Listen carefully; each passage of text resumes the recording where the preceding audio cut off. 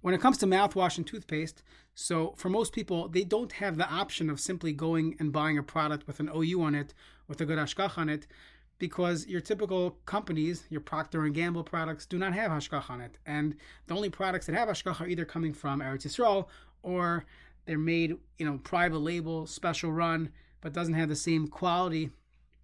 And I think most people would just buy it with hashgacha if it was the same quality. And the question is there any reason to assume that one needs to buy with hashgacha, or can one simply use the typical Scope and Listerine and Colgate products? So there are two different angles to this question. There's the halachic angle, and that is, does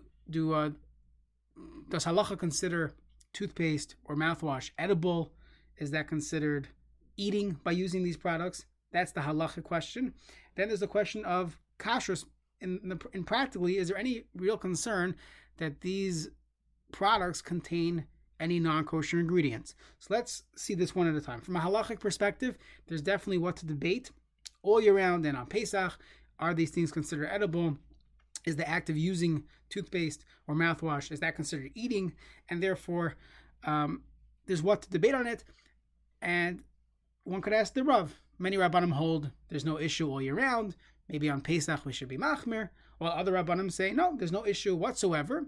And to the extreme, you have Rabbanim who say that one must be concerned for chametz, for non-kosher all year round, and they should only use products that have hashgacha, or you find out that the sensitive ingredients are free of any kashrus or chametz issues.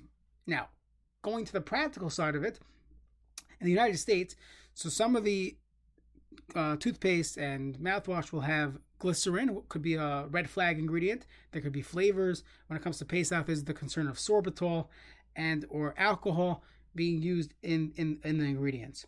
So from the standpoint of glycerin, if it's made in the United States, one can assume, based on Rive, that the glycerin is not coming from treif sources, and that would not be an issue. So all year round, there's really no issue. When it comes to flavors, once again, the sophisticated flavors that would come from animal would not be used in the pharmaceutical world.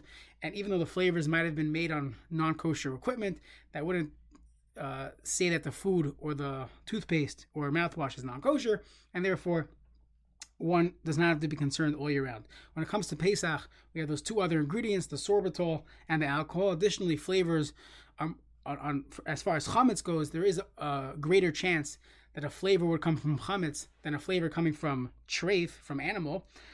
But there still is this assumption, we would call it based on Rive, that in the pharmaceutical world, they're not using product coming from wheat. They're using the cheapest alcohol, the cheapest flavors, which typically would come, be corn-based and not be imported from Europe. That would have the chashash that it comes from wheat. So, if you take these two together, that first of all, it's debatable in halacha if this is even an issue at all, and even if it is an issue, that these products require hashgacha, in all likelihood, the products do not contain any serious chance of having chametz, and therefore, halachically, there's definitely what to rely on. So, again, this is a psak, so if someone has a Rav, they should speak to their Rav and ask them, given the fact that if the product is coming from the United States, there's a very small chance of it containing chametz, and we're dealing with toothpaste. We're not dealing with soda. We're dealing with toothpaste. So who's to say that it's food anyways? And therefore, many Rabbanim would say that they could use the toothpaste or mouthwash without hashgacha. Let's say a person decides, you know what, I'm going to look at a list.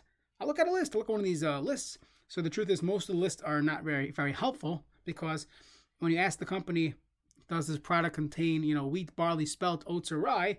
And they say, no, it just contains sorbitol. Now, sorbitol is made from a whole process, and they're not looking back at the original starch that was turned into glucose that was finally manufactured into sorbitol. So it's not very helpful. And the truth is, you're not gaining anything. That list is just telling you that the company doesn't know that there's any obvious wheat. So we're saying anyways, from a halachic perspective, there will be no concern that the products made in the United States have chametz, and therefore, if someone wants to be mekel after speaking with their Rav, there's definitely a what to rely on in the world of halacha and the world of kashrus, and the United States products would therefore be recommended. With that being said, most kashrus agencies are uncomfortable, publicizing lists of or psaks. I mean, that's dependent on psak, where there's different ways of viewing it. Most kashrus agencies will say we're not getting involved. You should ask your Rav. That's the stance of the OU. That's the stance of the CRC. And therefore, I'm just giving you the background information that you could speak to your Rav and you could get a psak of what to do, how to proceed when purchasing toothpaste and mouthwash on Pesach.